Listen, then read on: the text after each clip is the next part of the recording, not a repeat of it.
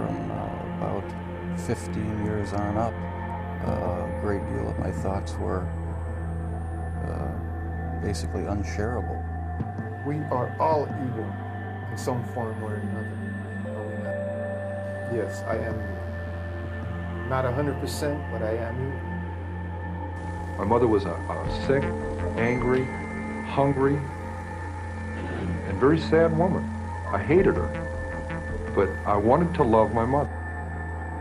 This is Serial Killing, a podcast. Hello again, and welcome to Serial Killing, a podcast, where we sometimes veer off the serial killer path to delve into other topics within our beloved true crime community. By the way, if you haven't gotten your Mommy Issues merch, that's all still available. The link is in the notes. Want to give my usual thank yous to my patrons. You are truly appreciated. And for anyone else, please feel free to join my patrons so that you can vote on who will be next or get early access to the podcasts. Also, Spotify has kind of cut some of us creators, our income that we make from them in half. So any little bit that you might want to give, again, super appreciated. So just keep it in mind. So today's podcast was actually not voted for by my patrons, but they are a benevolent bunch of benefactors. Bless them, so patient with me. So we are going to look at the very famous case of the Menendez brothers. This is an old one, but again, I thought I'd take a fresh look at everything and really dive in to see if we can get any additional clarity. And while I would have loved to have told you about every small detail of the entire life stories, the whole case, minute by minute of these brothers, just time-wise, it's not feasible. So I've hit the highlights and focused more on the abuse that they spoke about, as this is a more psychology-focused podcast. Okay, now I want to preface this with some information. When the boys were on trial, I was a young teen, and I knew what they had been accused of. The media very much made it seem pretty black and white. They murdered their parents for money, and that the abuse was most likely all lies.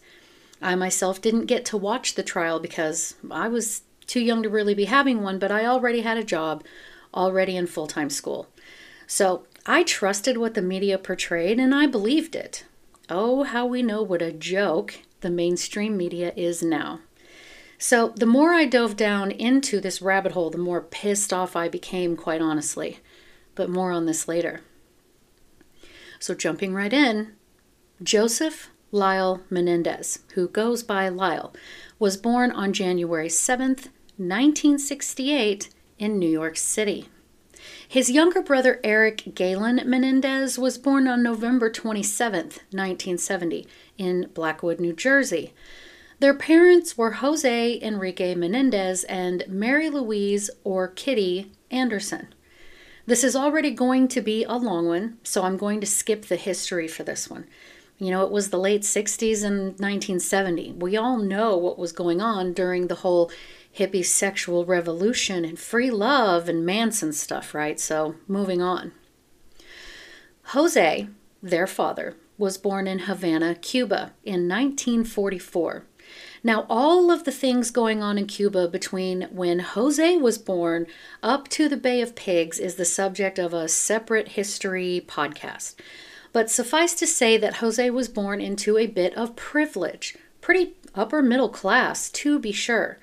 Sources said that his father was a well-known soccer player, or football for the rest of the world, and he also owned an accounting firm.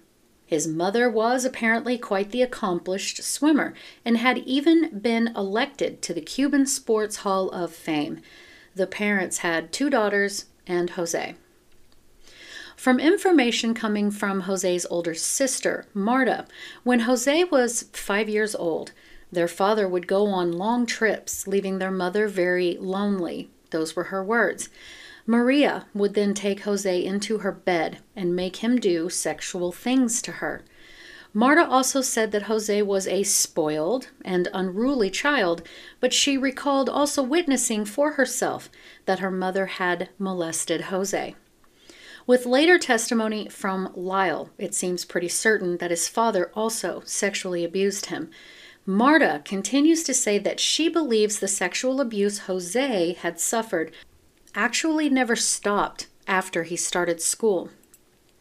Jose, as well as his parents and sisters, belonged to a country club in Havana, and in 1954, when Jose was about 10 years old, a source said, and it was reported that he set fire to the country club floor during a Christmas party that they all attended. When Jose was 16 years old, the Cuban Revolution had begun, and he moved to the United States, Pennsylvania to be exact. You see, Fidel Castro had overthrown the ruling government and seized the property of the wealthy and upper middle class. Jose left the country flying with his sister's fiancé.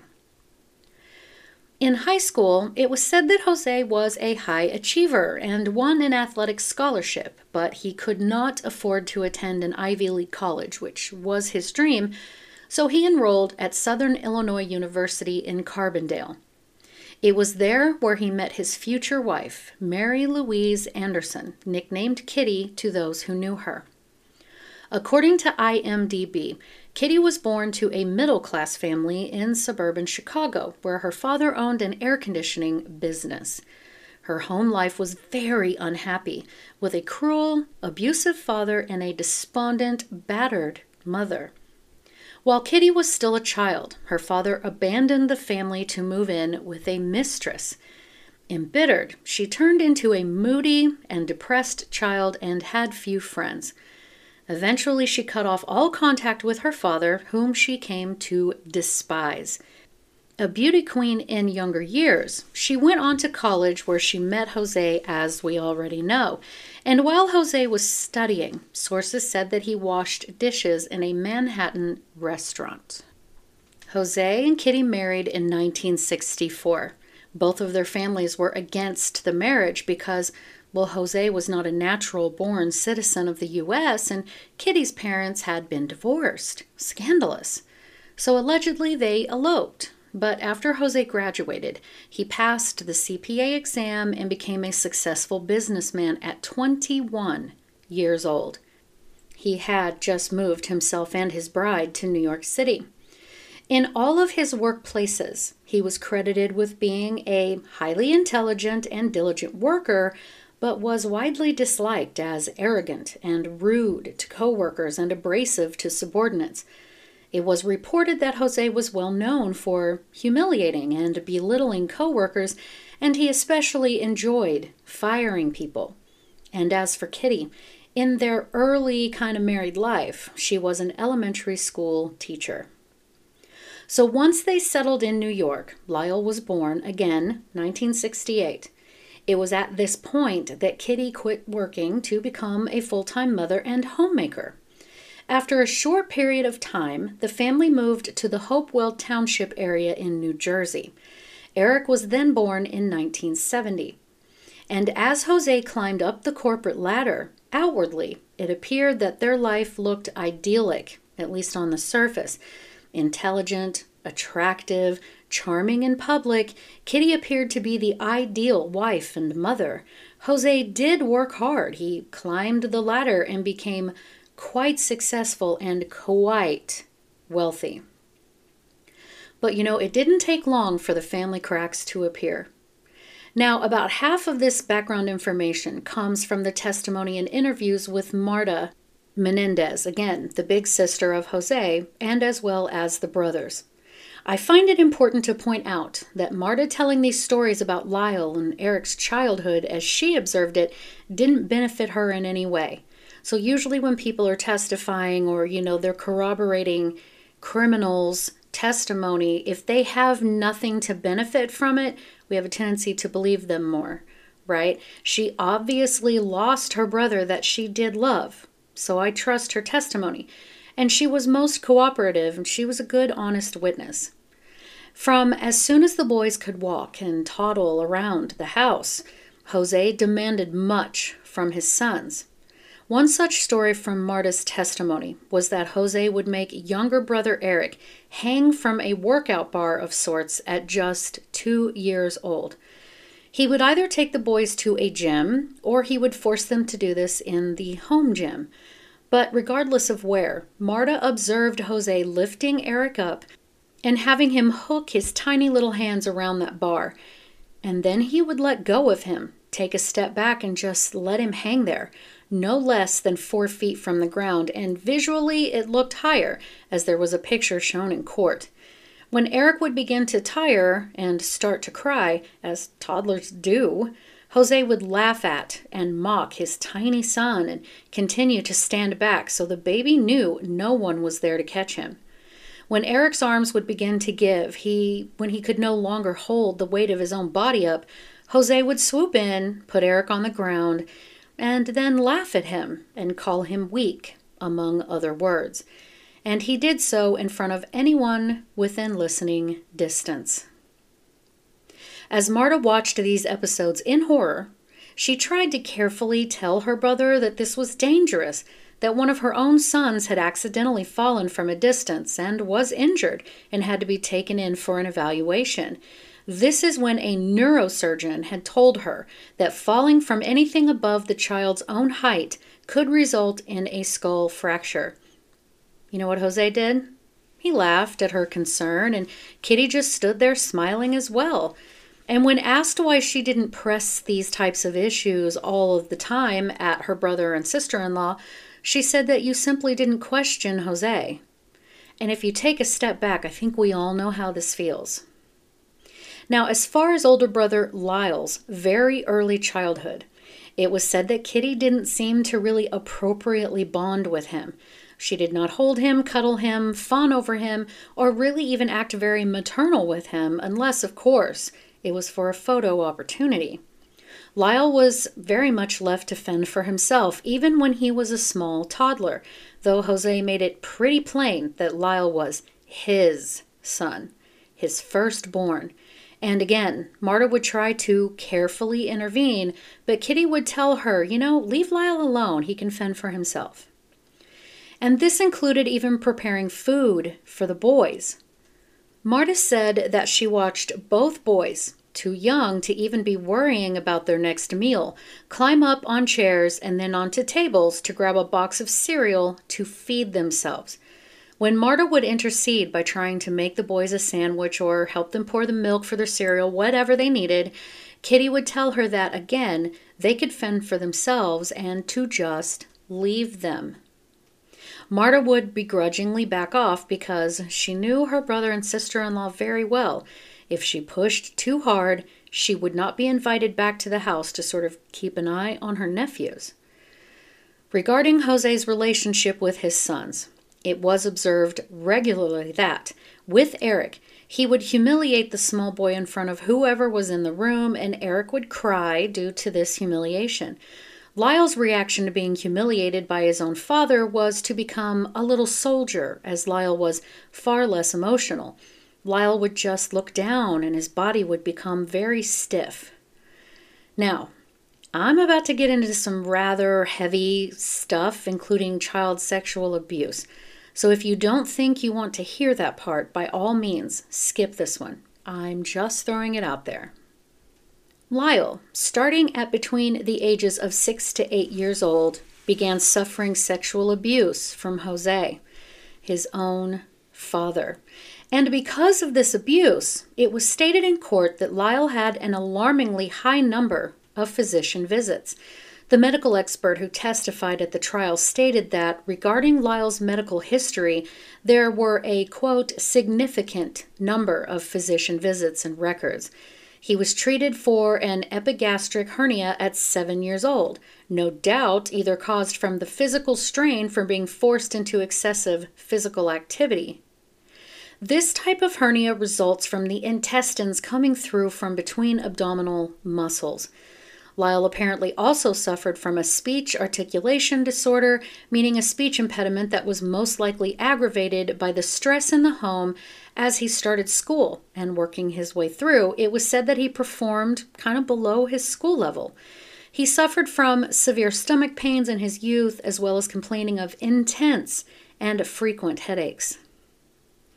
Lyle's first sport was swimming, starting at 4 years old. 4. His father hired a coach and his mother took him to practices when Jose was working. Eric, too, was brought into it once he was around that age. Now, during the summer, practice was every single day, spring and fall, a few times a week, and during the winter, only slightly less. Lyle stated the swimming wasn't too bad, except he really didn't enjoy it, and Jose was rough with his corrections with Lyle, such as forcing him to swim lap after lap and pulling him out of the pool by his hair. He also held Lyle's head underwater to, quote, train his lungs to the point that Lyle nearly drowned, over and over. His instincts, tiny little boy instincts, would kick in and he would fight his father to be able to get air, but Jose kept him under until it was nearly too late. These drills lasted until he was around 10 years old. Lyle would beg his mother to not take him or make him go with his father, but his pleading fell on deaf ears. He would be so scared, so nervous, that he stated he began to have these stomach aches and would vomit. He would purposefully hit his head into or swim into the side of the pool so the coach would take him out for the rest of the practice. Lyle began playing soccer around 4 or 5 years old. Lyle did testify that he truly enjoyed soccer and played it until he was around 12 years old. Jose was just as involved with the soccer as he was with the swimming. Jose was known to get frustrated and literally walk out onto the field, remove Lyle to, quote, talk to him, and then make him go back out with the team in front of all of the other kids, the parents, the other teams, and the coaches tolerated it. They knew if they didn't, Jose would just pull Lyle off the team and find another team. But to be sure, Jose didn't allow Lyle to befriend any of his teammates. For an example, if the team lost, the other team members still went out for pizza, but Jose would not allow Lyle to join in. If you lost, you didn't deserve any celebration. Anything positive after a loss was horrifying to Jose. He would grab Lyle by the face, his little cheeks, and force this very close face-to-face proximity and make him maintain this eye contact, because losing was most unacceptable and not tolerated. Now, Lyle always had to be achieving, no matter what, and no excuses. The expectations were astronomical as far as food consumption. What and when they ate was also tightly controlled. No eating any sooner than 3 hours prior to a practice or a game, and specific food had to be consumed, such as no sugar, no dairy, but sometimes lots of dairy. Food restriction was really based on whatever he had recently read in a book with regards to strategy with food. Even fasting was encouraged, really forced on his young boys. If Lyle was caught eating pastries, which was one of the court examples, Jose would rip the food out of his hand, grab him by the throat, and let him know that that was unacceptable. At 13 years old, Lyle was only playing tennis. He said he started tennis about 6 years old and was forced to practice around 40 to 45 hours a week, plus full-time school guys. If he lost a tennis match, Lyle was forced to stay on the phone with his father if he hadn't been there, and he would want to go over every single bit of the game and told his son to write down the exact foods he ate that day before, the games, the matches, what have you. Every detail was to be explained, and this often led to an hour and a half phone calls of just degrading communication. Lyle stated on the stand that Jose considered Eric unimportant, the spare son. You see, to Jose, only the firstborn son mattered. Lyle himself stated he didn't really even bond with Eric much until they were a little bit older children. And because Jose was so hyper-fixated on Lyle and the sports, Kitty felt neglected. So she would proceed to tell Lyle how he had ruined her life. She would explode into tantrums, exclaiming that she could have become an actress or going into broadcasting and that her pregnancy with him had ruined everything. She told him she never wanted children. She complained about how much time and money was spent on the tennis lessons and whatnot. She would hit him and call him a bastard, would curse at her young children, telling Lyle she wished he had never been born. She'd tell him he was stupid, that she hated him. Pornographic films were made available to the boys by Jose, who would then force the boys to sit and watch with them. Kitty would occasionally view with them as well. The themes were sexual violence, gang rapes, lesbian and gay violent sexual acts, red room films, if you know what I mean. Lyle testified that Jose would take photos of he and Eric, usually their genitalia, if they were in the shower or bathtub. And in case you don't believe me, they put those photos up as evidence in the courtroom that definitely shows those in these photographs. I mean, considering how hard YouTube comes down on me for saying sexual assault, one finds it odd that those photos were allowed. But whatever. Lyle identified 2 of the CP photos as Eric due to Eric's birthmark. So Jose would talk to Lyle about sex between men, including bonding between men, going into battle or in competition, and the history of how this was normal. Touching and hugging and penetration was, even with straight men, throughout history, done together before battle. He had then 6-year-old Lyle see some things in some books, right? He explained to his small son that the Greeks and soldiers in particular would have sex together as a form of bonding for a stronger connection, and that this philosophy spilled over into sports, and then it spills over into the relationship between Jose and Lyle. He told Lyle that their relationship was so very special and that the bond between the father and the firstborn was, quote, special. The sons should do what the fathers say.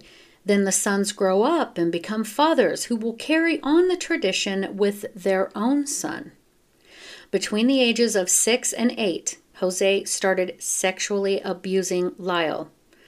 Okay, if you really need to turn back, now's the time. So it started after sports practices with massages. Then it progressed to shared fondling about 2 to 3 times a week. Around 7 years old, the sexual abuse became more intense. Jose would put Lyle on his knees and guide his head and force him to orally satisfy his father. Jose also used foreign objects. One example was a toothbrush that he would insert said objects, you know where they went, into Lyle with Vaseline and would, quote, play. He called it play. The toothbrush or other objects were pretty quickly replaced with actual rape. Lyle begged his father not to do this to him, that it hurt, that he bled, and Jose would tell him that he didn't mean to hurt him, well, that he loved him. It was this rare vocalization of love that Lyle would otherwise never hear that made it especially hard. He told his mother what his father was doing, and Kitty told him that he was exaggerating and that that was his punishment for doing things wrong, such as losing a game, as an example. Jose told him that bad things would happen to him if he told anyone, so he didn't. The rapes stopped at around 8 years old, according to Lyle, who also never told Eric. Now, Lyle did admit in court that, due to this trauma, that he took Eric out into the woods and used a toothbrush on him as a reenactment. Eric would have been 4 to 6 years old. As Lyle described this in court, beside himself and crying, Eric became distraught, and Lyle quietly and sincerely apologized to Eric in front of the court, and Eric really broke down with him. It was most assuredly heartfelt. So around 13 years old, Lyle began to suspect his father was doing the same to Eric, and he confronted Jose about it. He told his father to leave Eric alone. Jose told Lyle that Eric was lying at first, but then he said that it would stop and that again he would kill Lyle if he told anyone. So now we're moving on to Eric. Eric endured his father much the same, though the level of investment was much less. The intensity was the same.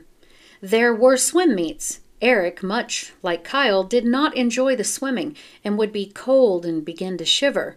Jose would say, quote, "Come on, Eric, I'm going to give you a massage so you can warm up," end quote.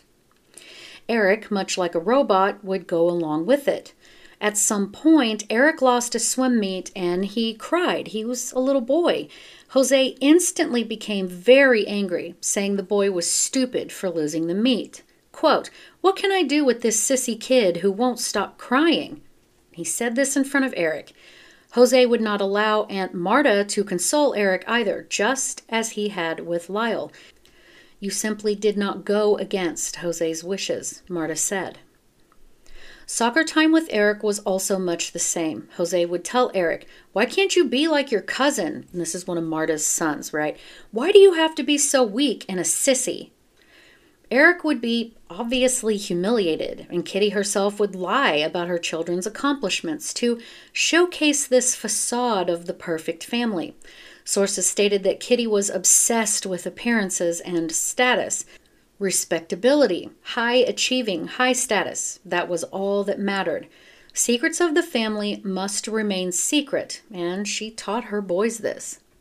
Not to mention, the boys were nearly completely isolated from their peers, save their cousins, and they felt they could not confide in anyone, always with this aura of perfection.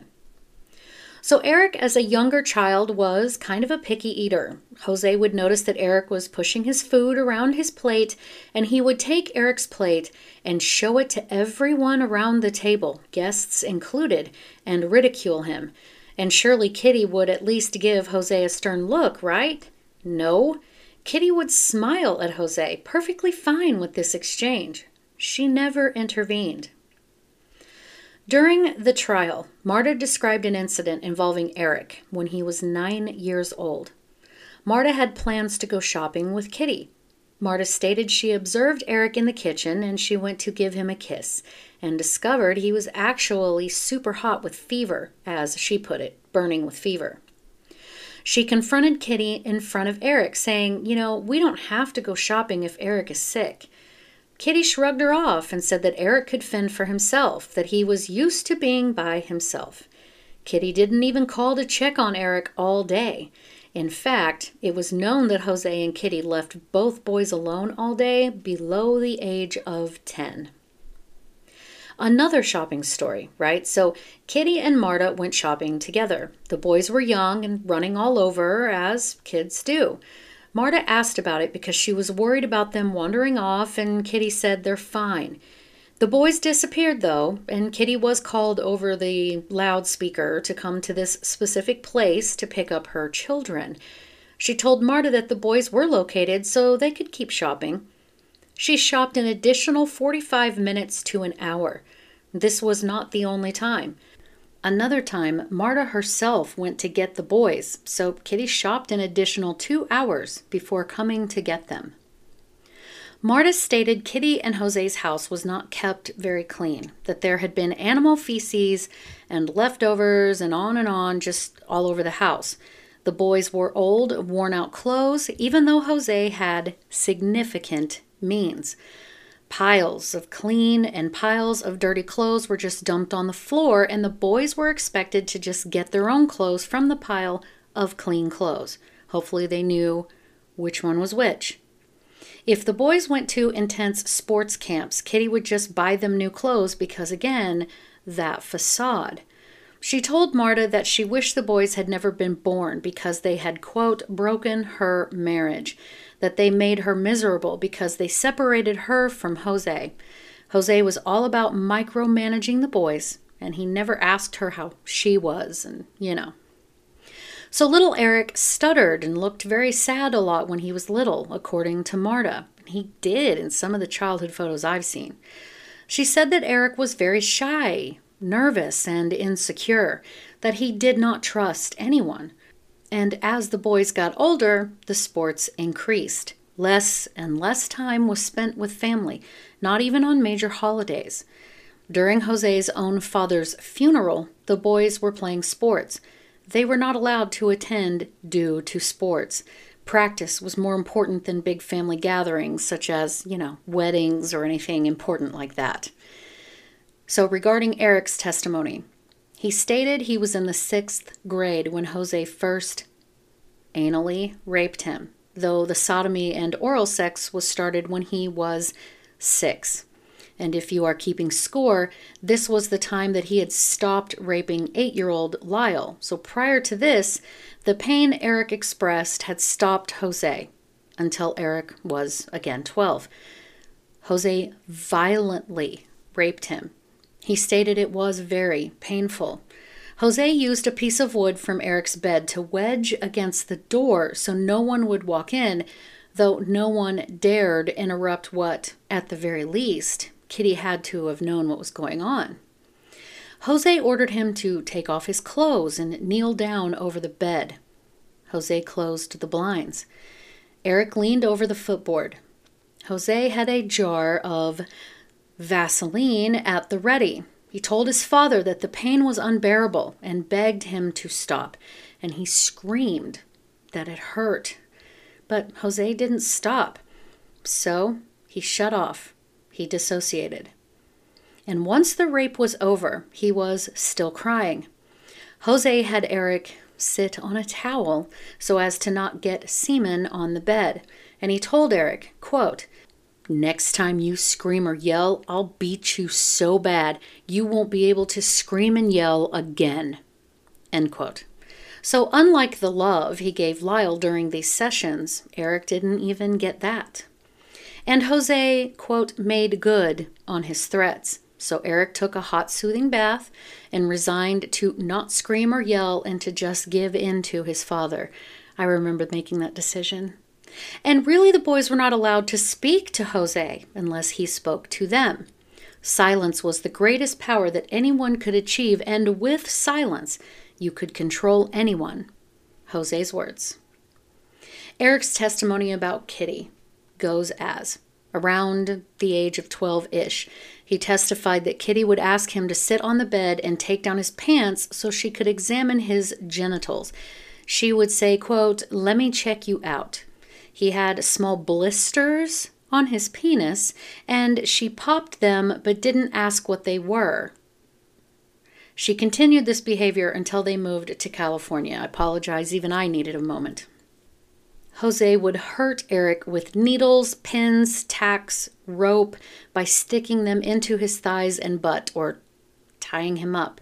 Sometimes he would be giving him oral sex, and other times he tied up his penis with the rope, and Eric stated it hurt very much. He didn't think Kitty was aware of what Jose was doing to him, but it would seem she did, at least on some level. Kitty would have Eric put eye drops in his eyes to mask the red eyes from crying, but she did not ask why he was crying.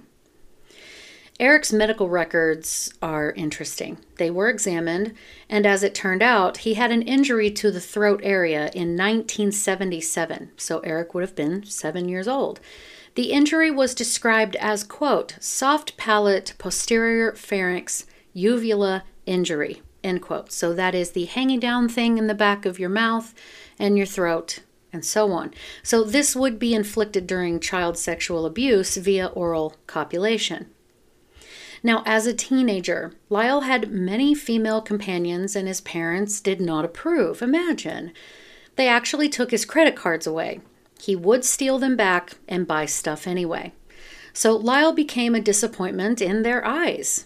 Eric was a disappointment as well, and he truly was struggling to find his way.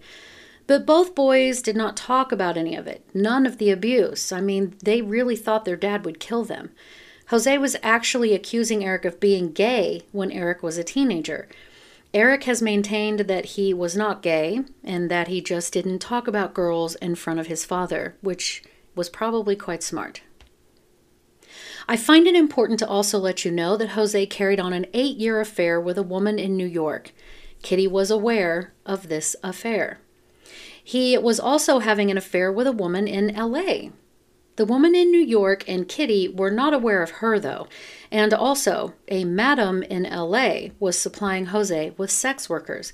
And some of this was during the time that he was raping his sons as well. So let that sink in, that he took a chance of giving his sons STDs, and perhaps that might explain the odd blisters Eric had, you know?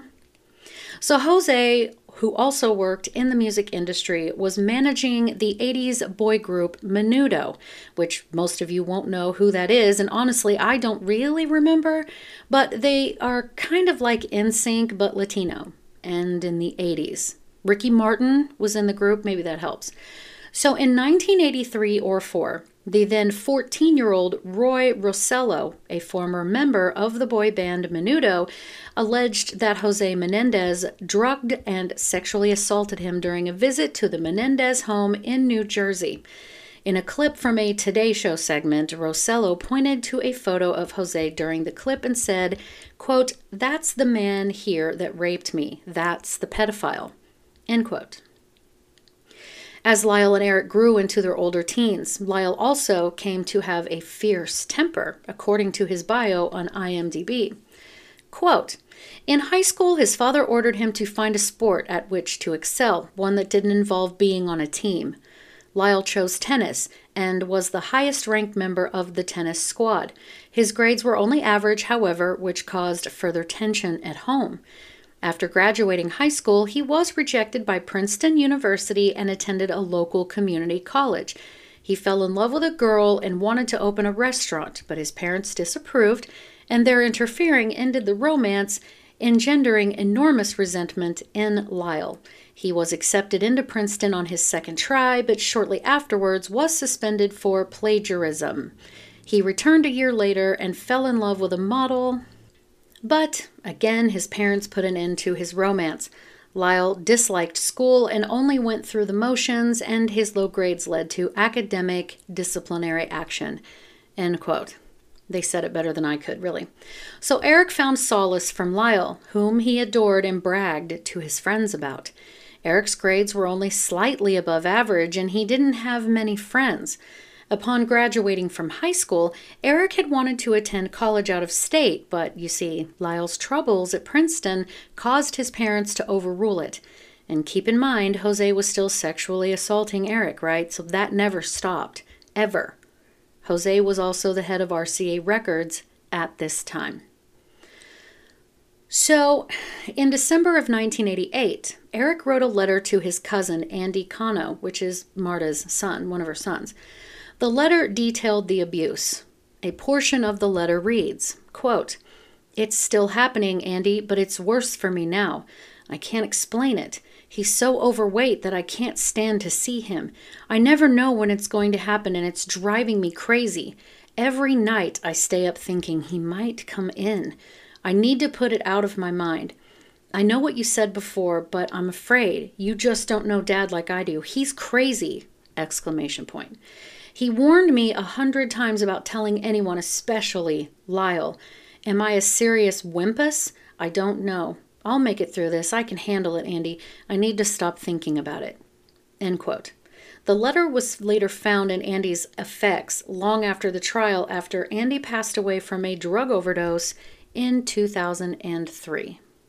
So just days before the murders, Eric told Lyle that their dad had been molesting and raping him since his childhood, and he wanted it to stop.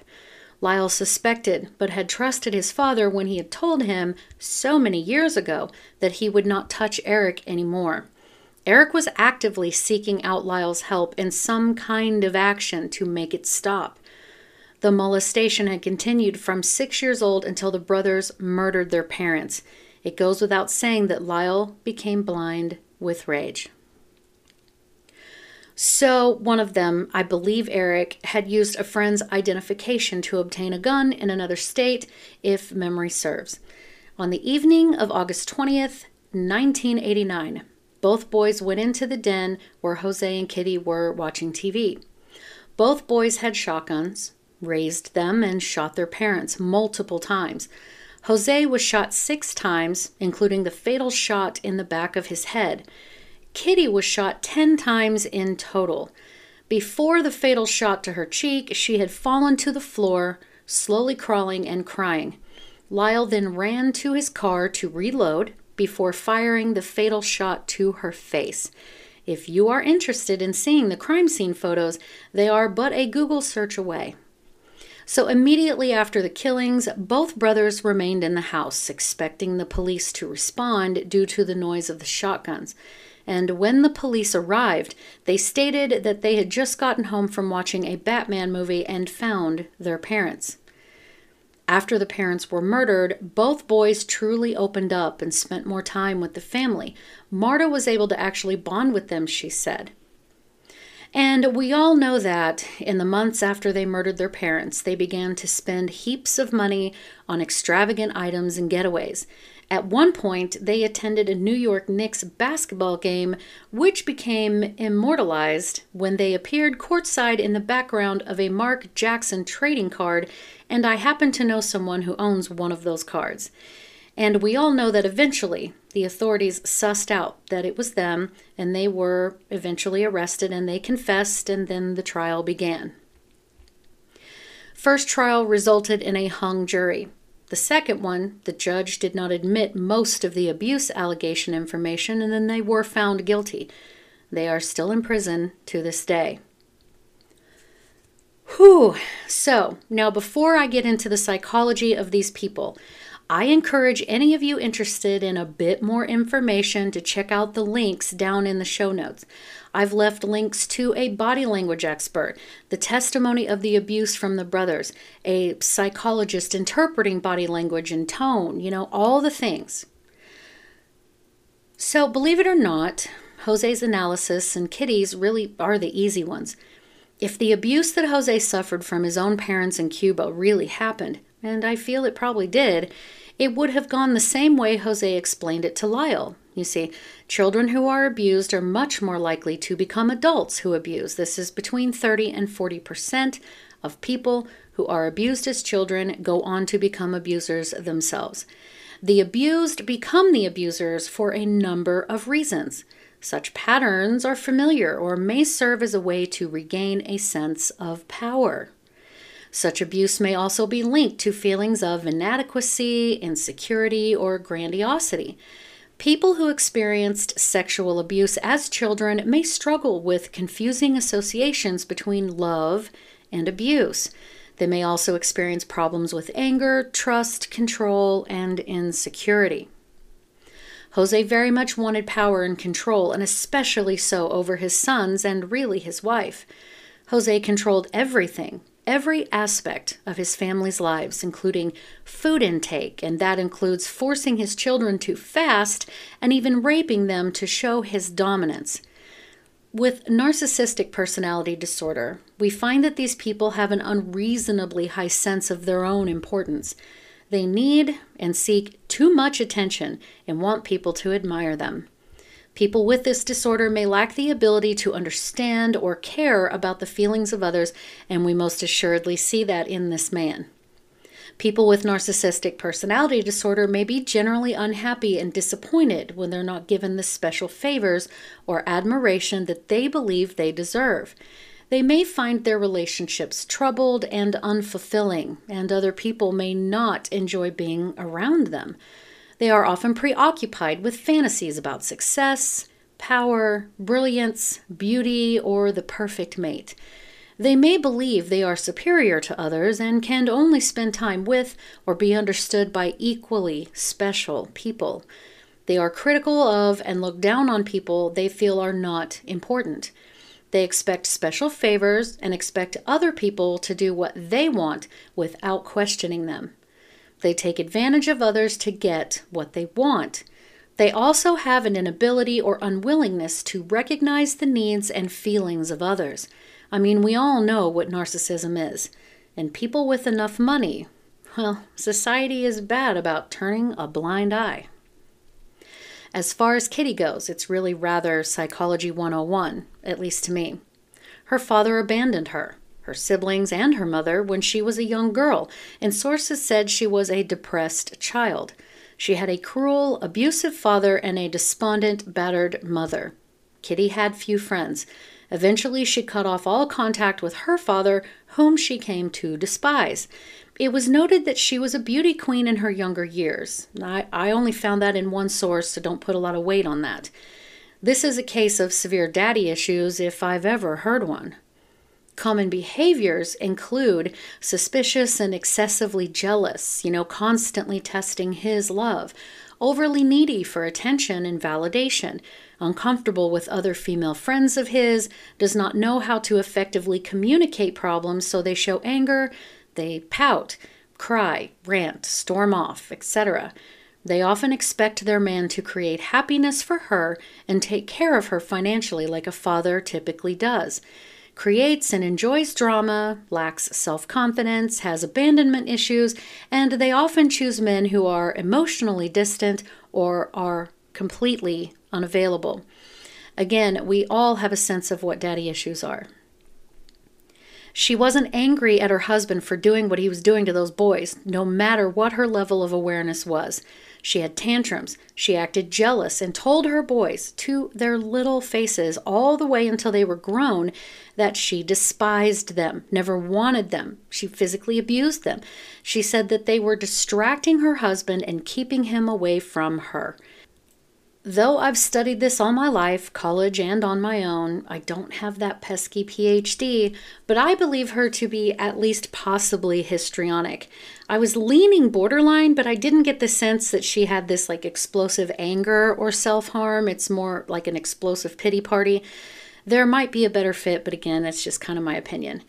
Now, as for Lyle, imagine the immense pressure for absolute perfection or else.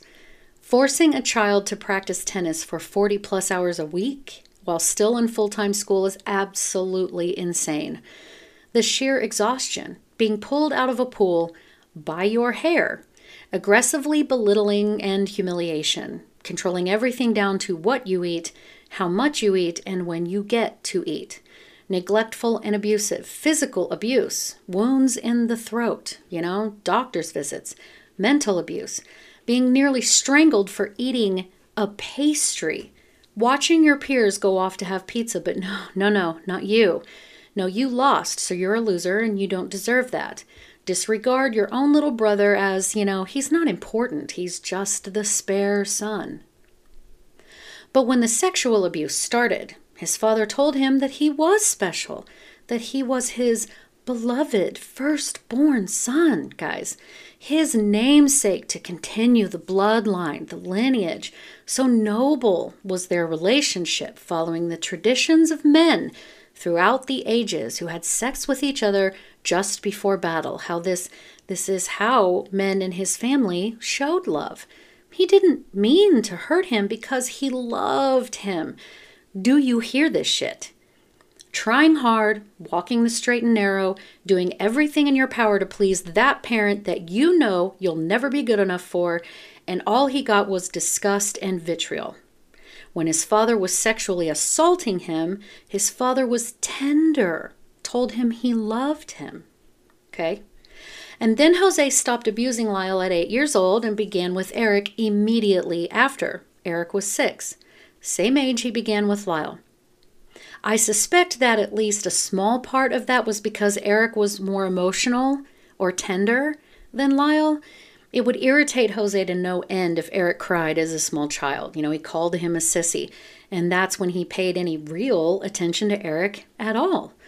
More sports, more fasting, more food control, physical and mental abuse, regularly humiliated. He called Eric a sissy his whole life and made sure he knew he wasn't as good as Lyle, and he never would be. Barely. He was even barely relevant. He did the best he could and got the same disgust, the same vitriol. Only when he screamed in pain, he wasn't apologized to. He didn't get the love and tenderness and assurance that he didn't mean to hurt him. No.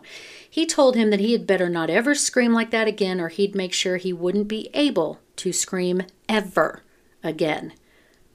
He was stuck and stabbed with needles and pins. It's the sadism for me, honestly.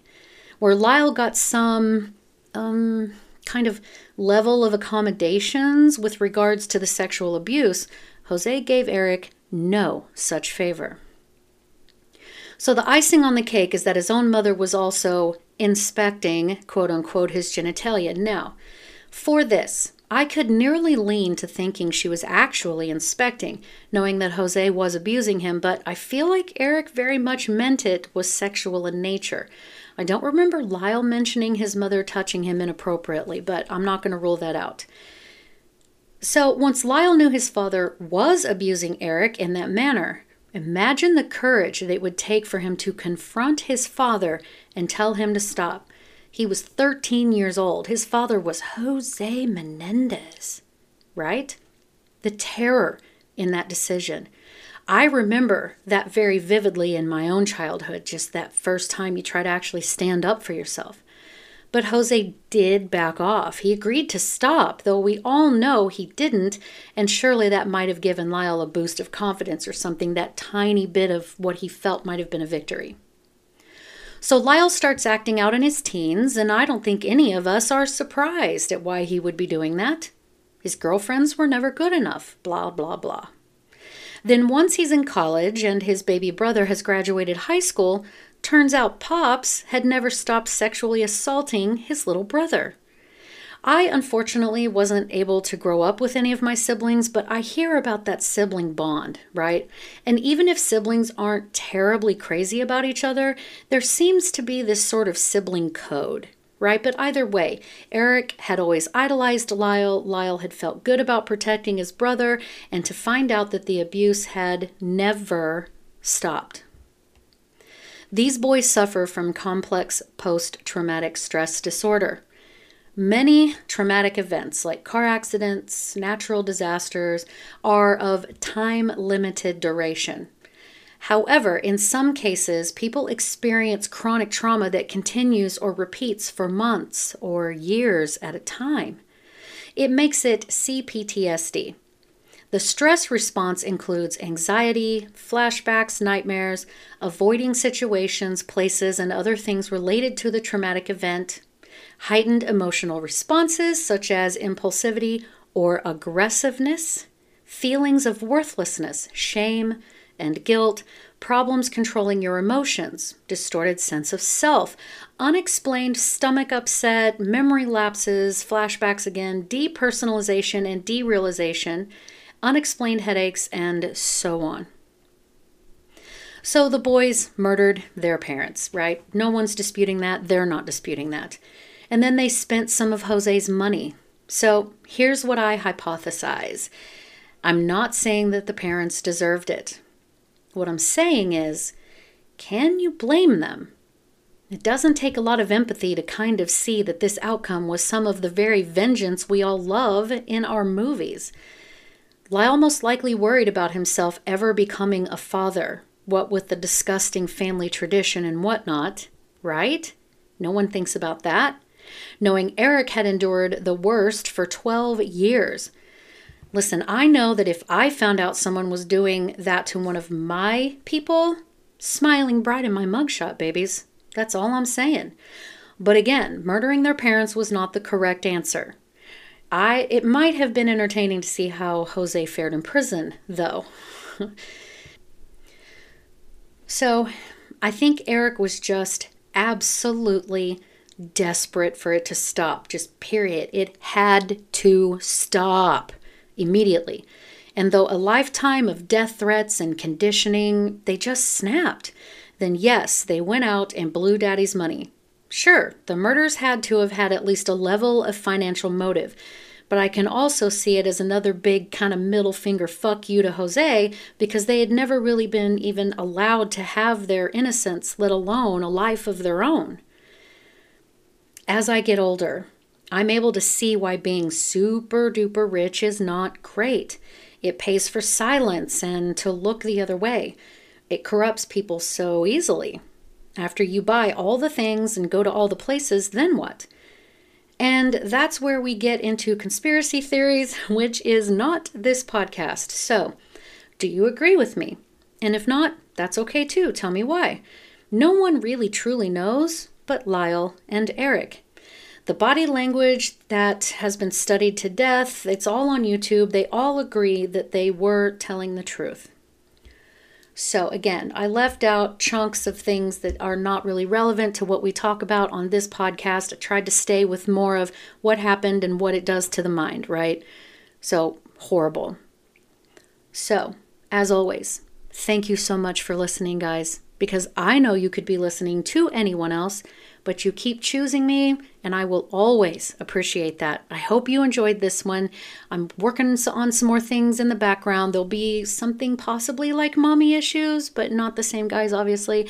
Go get your merch. That shit's funny. But most of all, have a great day. Bye. Anybody who killed more than 2 or 3 people was a mass murderer. And whether it was all at one place or over an extended period of time, and then in the early 80s they came up with this differentiation called serial killing.